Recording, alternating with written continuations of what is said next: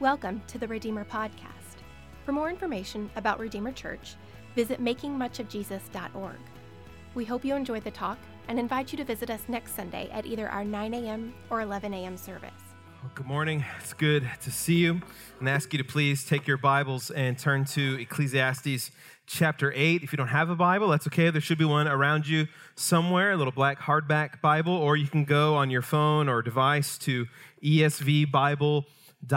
That's esvbible.org, and you can find Ecclesiastes chapter 8 there. Well, Solomon, if you've been with us this whole time, if you're one of your first Sundays with us, what we're seeing in the book of Ecclesiastes is Solomon preaching to us and showing us what really matters in life the most.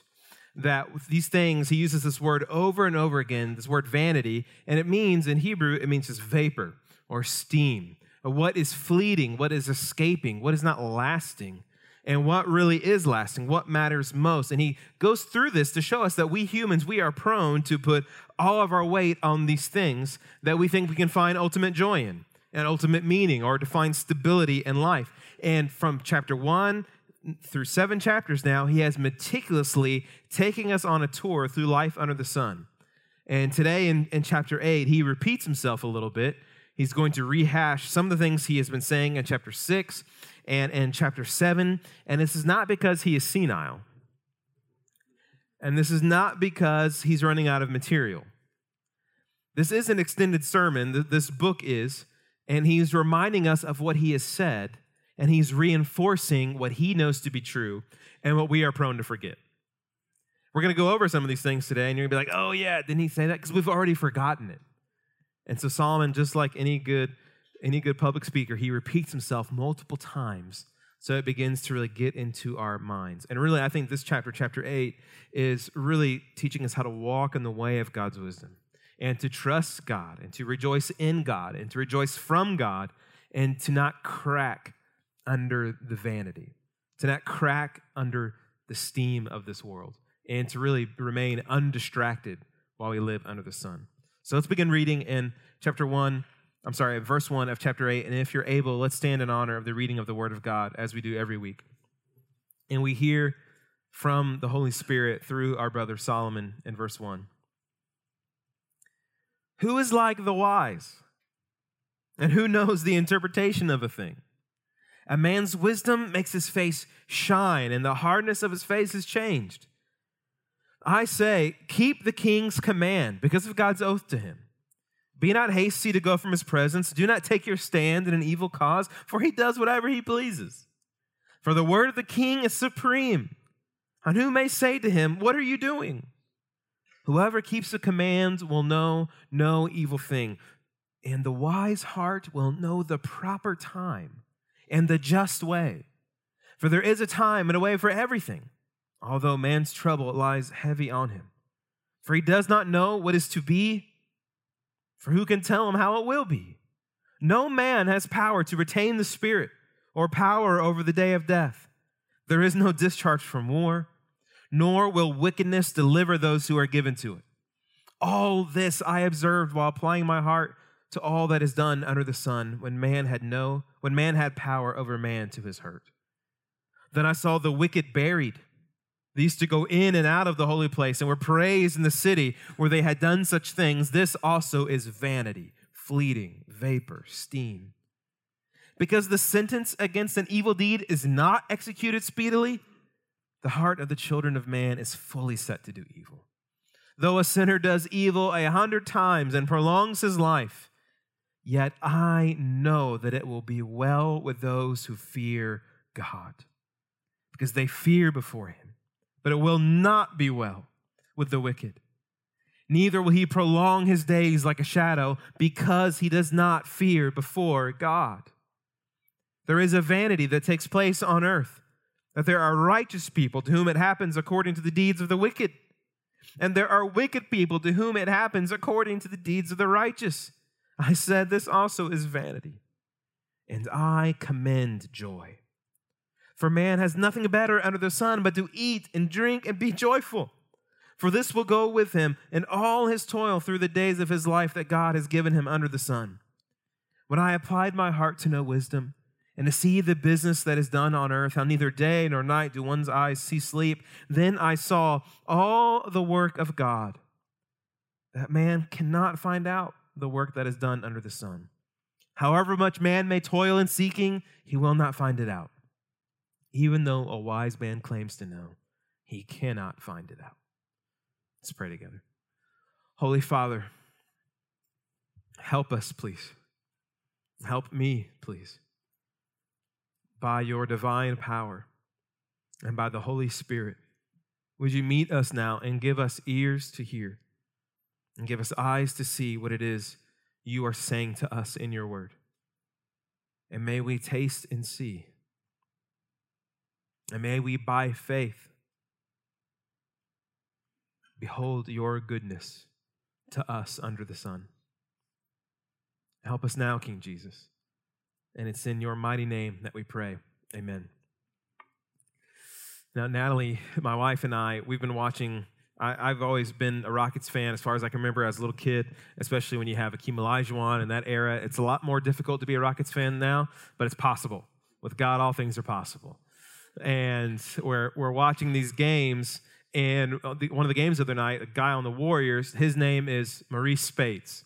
And he's a no-name guy. Like, if I said Steph Curry, you'd be like, oh, yeah, I've heard him. Or, like, yeah, he's really good. Mo Spades, you'd be like, no idea. Well, this guy, he does not look like he would be good at basketball, especially a good shooter. Maybe rebounder. He's what they call a big-boned player. I mean, he's a big boy, and he can hit a three-pointer. And he's deadly. And if you don't respect him, he's going to hit it again and again and again. And Natalie and I were watching it, and she goes, I would just yell at him. Right when he's about to shoot, I would just scream as loud as I could, clap in his face, and just try to distract him so he would miss. I said, that doesn't work. And you see it. You watch. If anyone's shooting in front of the opposing team's bench, some of those players will yell, and they'll clap and try to distract him. And I told Natalie, look, that works when I'm playing a pickup game at Lakewood United Methodist Church. That works when I'm playing with a bunch of scrubs, and all the scrubs are playing together. Because, yeah, I can distract them. We can clap. We can scream. You can, make funny noises and try to make each other laugh and miss. That works at Lakewood United Methodist. That doesn't work in Toyota Center. These guys are pros. They don't crack. And even when guys are shooting free throws, the Rockets sometimes, they put a guy, another big-boned guy, painted him green, put him in a trash can, and he was popping out of the trash can while the guy was shooting free throws. Did not faze the guy.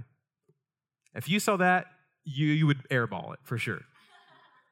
They don't crack. They stay strong. And it reminds me of my kids when they're eating dessert and watching Netflix. They are undistractable. What Solomon's going through in this chapter, when it comes to life under the sun, Solomon is telling us, don't crack. Life is riddled with pain and difficulties and landmines and temptations. He says, don't get distracted under the sun. Don't get distracted by the steam. Look at verse 1. Who is like the wise? And who knows the interpretation of the thing? So he's stepping back and just saying, let's think about wisdom. Let's think about the wise man and the wise woman. Who is like them? There's no one like them. And really, biblically wise person. This is not someone who knows the cliches, who has read a lot of books, who knows some cool phrases and some idioms and some morality lingo. No, wisdom is not smarts or morality. It's not knowledge to win trivial pursuit. And so, as I said in our series in the book of Proverbs, wisdom is, if you harmonize the Proverbs and the wisdom literature in the Old Testament, and you take the New Testament and you bring them together, you do the patchwork that the Holy Spirit shows us, and you see that wisdom is not just knowing things. Wisdom is Christ-empowered skill to live for the glory of God. Wisdom is Christ. Christ is our wisdom, 1 Corinthians 1. Wisdom is Christ-empowered skill to live for the glory of God. So the wise person from verse 1, who is like the wise? This wise man, this wise woman, it is synonymous with the person who is fearing the Lord. The wise are those who fear the Lord. And this is one of Solomon's mega themes in Ecclesiastes and in the book of Proverbs, Proverbs chapter 1. The fear of the Lord is the beginning of knowledge. Fools despise wisdom and instruction. Proverbs 9:10, the fear of the Lord is the beginning of wisdom. Knowledge of the Holy One is insight. So you see that wisdom is not just knowing things. Wisdom is first about our relation with God. Because the world is filled with people who look wise. But what does the Bible say wisdom is? The fear of the Lord is the beginning. It's foundational. If we don't have fear of God, and that's not being afraid of God, it's the fear of dishonoring God. It's a desire to want to follow God, to honor God, to submit to God, to revere God. If we don't have that, we are not wise. This is wisdom. It's foundational. It's the only way. And this squares beautifully with the New Testament. Because you see, people want, maybe you too, maybe you want to. You just want to take the teachings of Christ and just put them into your life. You can't take the moral teachings of Christianity as your own apart from having a moral revolution on your own, of your own. Christianity isn't primarily about life advice, and neither is the book of Ecclesiastes.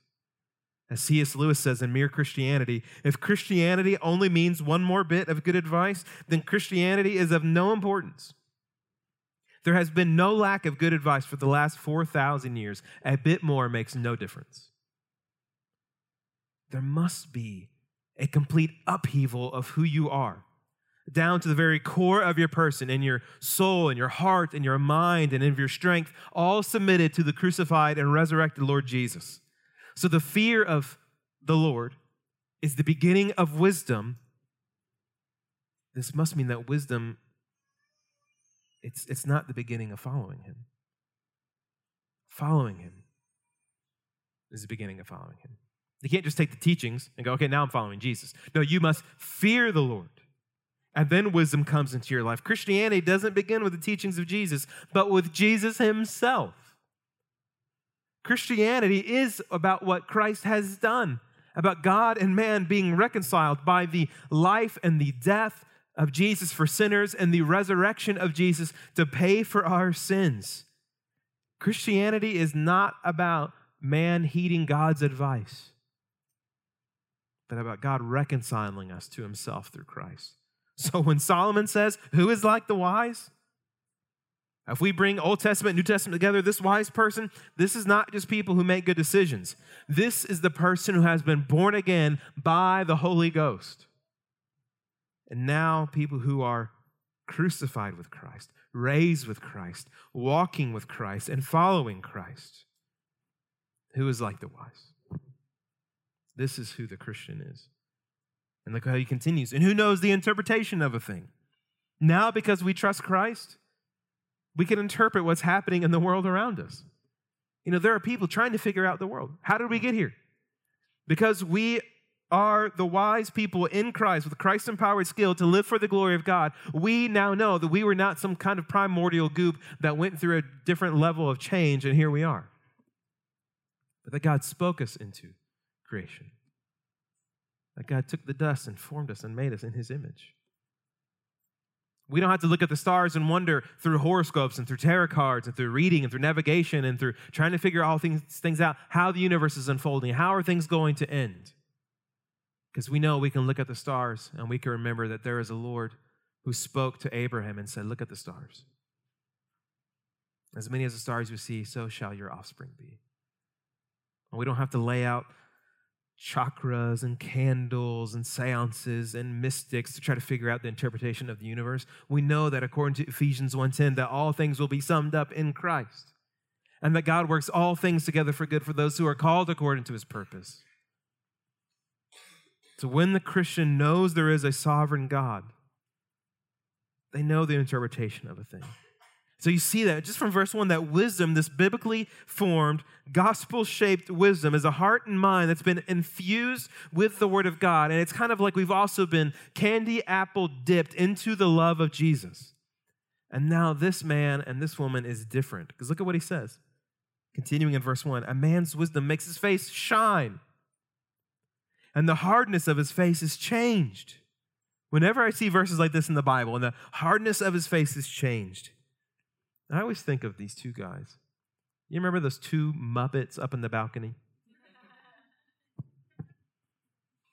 Always complaining, always saying mean things, and they have prefabricated grumpy faces. That's how a lot of people live. Brows furrowed a lot. They complain a lot. Maybe it's not always their fault. The seasons of life had weathered them, and they just haven't responded accordingly. And that's how a lot of Christians live too. But wisdom, not just knowing things, but knowing God, changes us. This is what he says. The hardness of his face is changed. It's altered. The wisdom, it's now shining through his face. And this is probably the fundamental problem in so many of our churches and probably even among us here in the Bible Belt. We know a lot of things, but we don't know God. We know about God, but we don't know God. We know Jesus is alive, but we don't know why that matters for this moment right now. We know Jesus conquered death, but we're not sure how that impacts our addictions and our lusts and our temptations. We know the Holy Spirit is with us, but not really sure how that helps us pray or how that helps us kill temptation. You see, wisdom is not just knowing things. Friends, knowing God, knowing Jesus makes the face shine. A man's wisdom makes his face shine. Who is our wisdom? Paul says, Christ is our wisdom, 1 Corinthians 1. So what makes our face shine? The reality that you've been forgiven. That you've been forgiven of all your sins and that the tomb really is empty, that Jesus really did rise from the dead and is reigning and ruling in the heavenly places and will one day descend and will call us out of our graves and we will rise, that one day there will not be enough nails in the coffin to keep you in, and that we will reign and rule with him forever on the new earth. A man's wisdom, Christ, makes the face shine. That right now you are loved by the almighty triune God. God's wisdom doesn't just help us navigate life. It does that, but to only reduce it to that is to cheapen it. It makes our faces shine even when the havel is all around us. A man's wisdom makes his face shine. What other men have had their face shine? Moses, when he met with God up on the mountain and he came down and he was like a glow-in-the-dark basketball. He had absorbed all that stuff and now it's just coming back out of his face. But then it faded. I think Solomon's reminding us of the blessing of Aaron, that Aaron was to give to the nation of Israel from the Lord. And in Numbers chapter 6, the Lord spoke to Moses saying, speak to Aaron. So God telling Moses to tell Aaron and his sons, saying, this is how you shall bless the people of Israel. This is the blessing I want on my people. The Lord bless you and keep you. Here it is. The Lord make his face to shine upon you and be gracious to you. The Lord lift up his countenance upon you and give you peace. So you see how kind and loving God is. He wants to bless his people. He will keep his people. He will make his face to shine upon you. He will be gracious to you. He will lift you up. He will give you peace. And God knows we need this. Because in our vain lives under the sun, we need something with a higher wattage to shine on us. And did you see what it was? What it is? The Lord make his face, God's face, to shine upon you. God's wisdom, who is Jesus Christ. So, Solomon says, a man's wisdom makes his face shine. Well, who is it? Is it the Lord's face or is it wisdom's face? Well, now wisdom has a face, and it's a Jewish one. And he makes his face shine upon us, affecting us. I mean, just think about Jesus when he's resurrected and he reveals to himself the disciples and they see his face. And Thomas says what? My Lord and my God. And Jesus says, Abraham rejoiced to see my day. You could just say, Abraham rejoiced to see my face. And he did. And we too now, with unveiled face, we are beholding the glory of the Lord. The majority of the language in this Bible of God's face shining, a lot of it is filled in the Psalms, and I could only think and find 2 instances in all of Scripture where a man's face is shining. One, Moses. All the other passages are about God, and then the others are with Jesus. Jesus on the Mount of Transfiguration, where he's transformed and shines brightly. It says his face is shining like the sun. And in the book of Revelation, in chapter 1, John says, and I saw Jesus, and his face was shining brilliantly.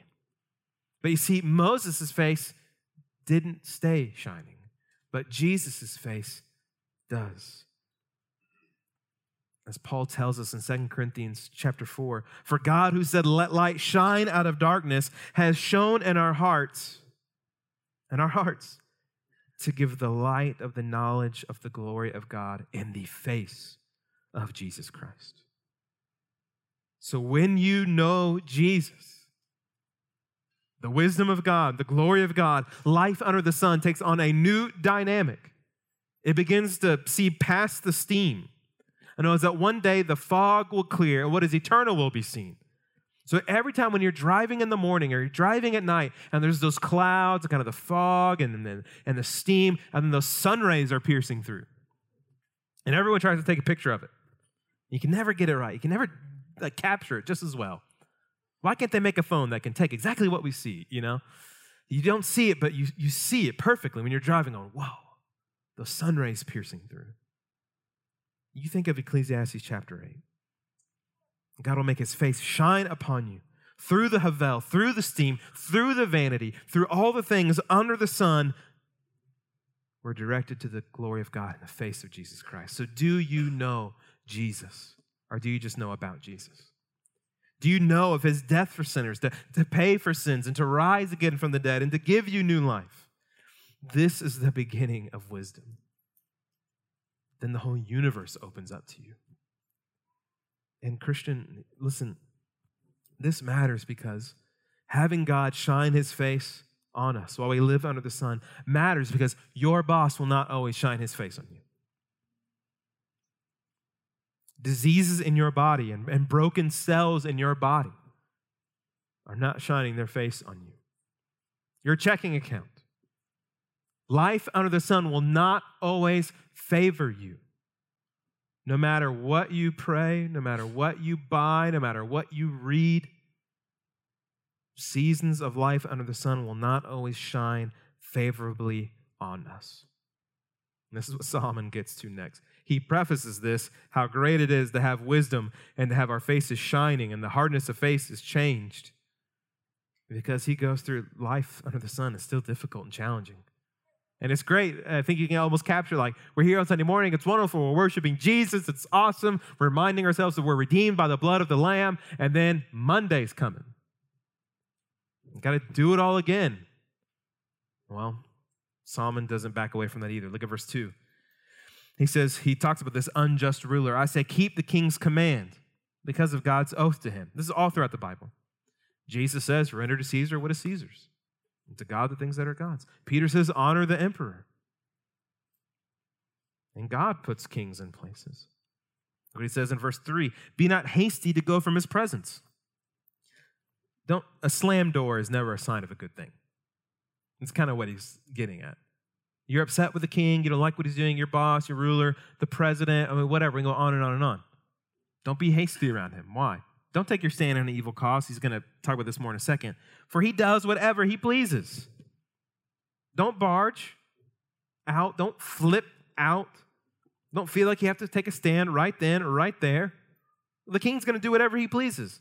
Just like kings in the ancient Near East, whatever they say goes. Verse 4, for the word of the king is supreme. If he says, get rid of all the boys under 2 years old in Bethlehem, it happens.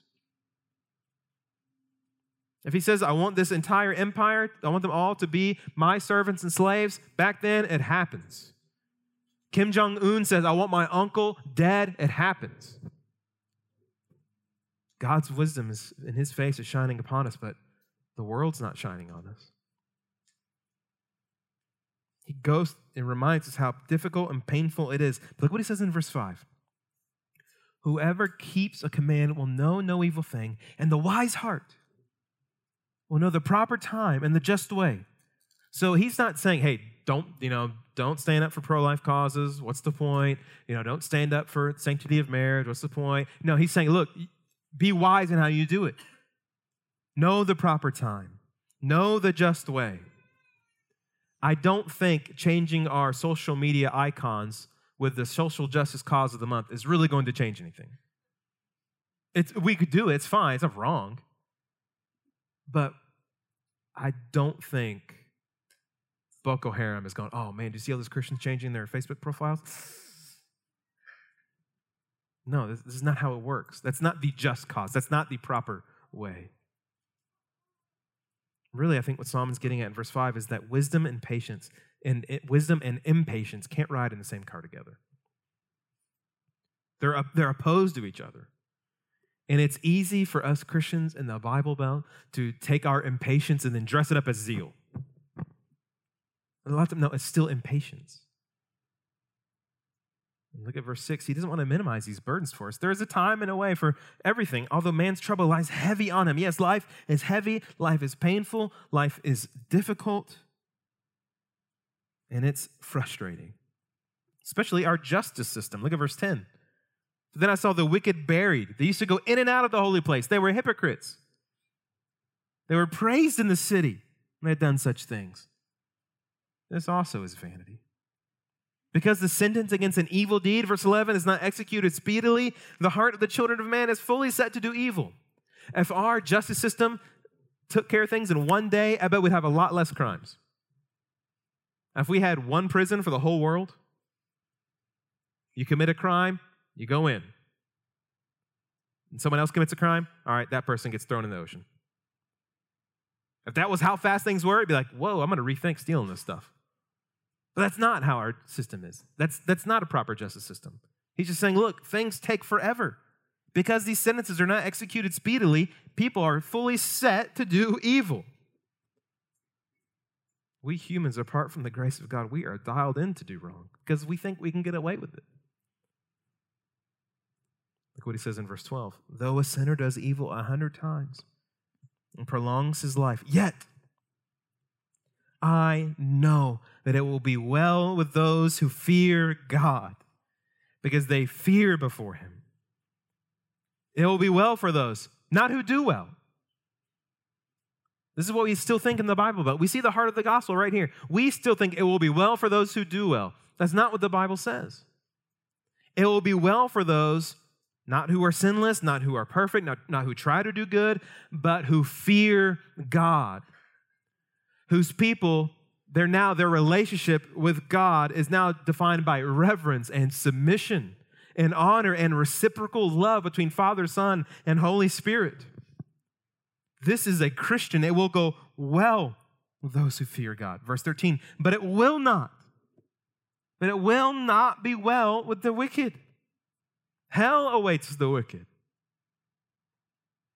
If you are going to be impatient about anything in life, listen, if you're going to be impatient, a lot of us are impatient. If you're going to be impatient about anything in life, be impatient about knowing whether or not you are saved by the blood of Jesus Christ. If you have believed in him for the forgiveness of your sins, if you have believed in him and his resurrection from the dead for the eternal salvation of your body and soul, and when you know that, then the wisdom of God and his face shining upon us burns away the havel, burns away the steam, and we see dimly his promises in his word. But there's still struggles. Look at verse 14. There is another vanity that takes place on earth, that there are righteous people to whom it happens according to the deeds of the wicked. And then there are wicked people to whom it happens according to the deeds of the righteous. I said, this also is vanity. So sometimes there are righteous people who get treated like they're wicked people. And then there are wicked people who get treated like they're righteous. And Solomon says, this is horrible. This is fleeting. This happens to our brothers and sisters all around the world, where you have areas and cultures and communities where terrorists reign supreme and where Christians get killed. They're mistreated, persecuted, outcasts. Solomon says it's horrible and it's fleeting. It's fleeting. So I think the way he's using this, you have the righteous who are treated like the wicked and the wicked who are treated like the righteous. This is vanity. This is fleeting, meaning it won't be like this forever. There's a throne right now with Jesus sitting on it. Then the martyrs for all of church history are gathered around him saying, when will you vindicate our blood, Lord? Is it time? He says, it's coming. Well, the Lord himself will hunt down every member of ISIS who has tortured a Christian and says, it's time. Every dictator will be held accountable. Every injustice in the world will be reversed and justice will be on blast. Every persecutor properly sentenced. But what do we do until then? Do we mope? We complain? We become bitter? We try to figure it out? And Solomon says we can't even figure it out. Like he says in verse 17. I saw all the work of God that man cannot find out, the work that is done under the sun. We can't try to figure all of this out. Like when a guy writes a book in 1988, 88 reasons why the Lord will return in 1988. I think he missed it. I'm not sure. I think he missed it. Or when people are trying to add up the names of, the numbers. If you take each number of a politician, you add up all the numbers and add up their name, and then, this one politician, he's the Antichrist. It spells out Antichrist. Like, okay, no, stop. Go away. This is not how this works. The weeks continues. However much man might toil in seeking, he will not find it out. Even though a wise man claims to know. I know, I figured it all out. No, you haven't. So what does this mean? It requires faith. Faith is not figuring it out. Faith is faith. It is trust. So what do we do then? If we can't even figure it out what God is doing and we just have to trust him, then what do we do? Mope, complain, be the angry puppets up in the thing? Question everything? Doubt God? No. What do we do? Verse 15. Here's what Solomon says. And I commend joy. For man has nothing better under the sun but to eat and drink and be joyful. For this will go well with him and all his toil through the days of his life that God has given him under the sun.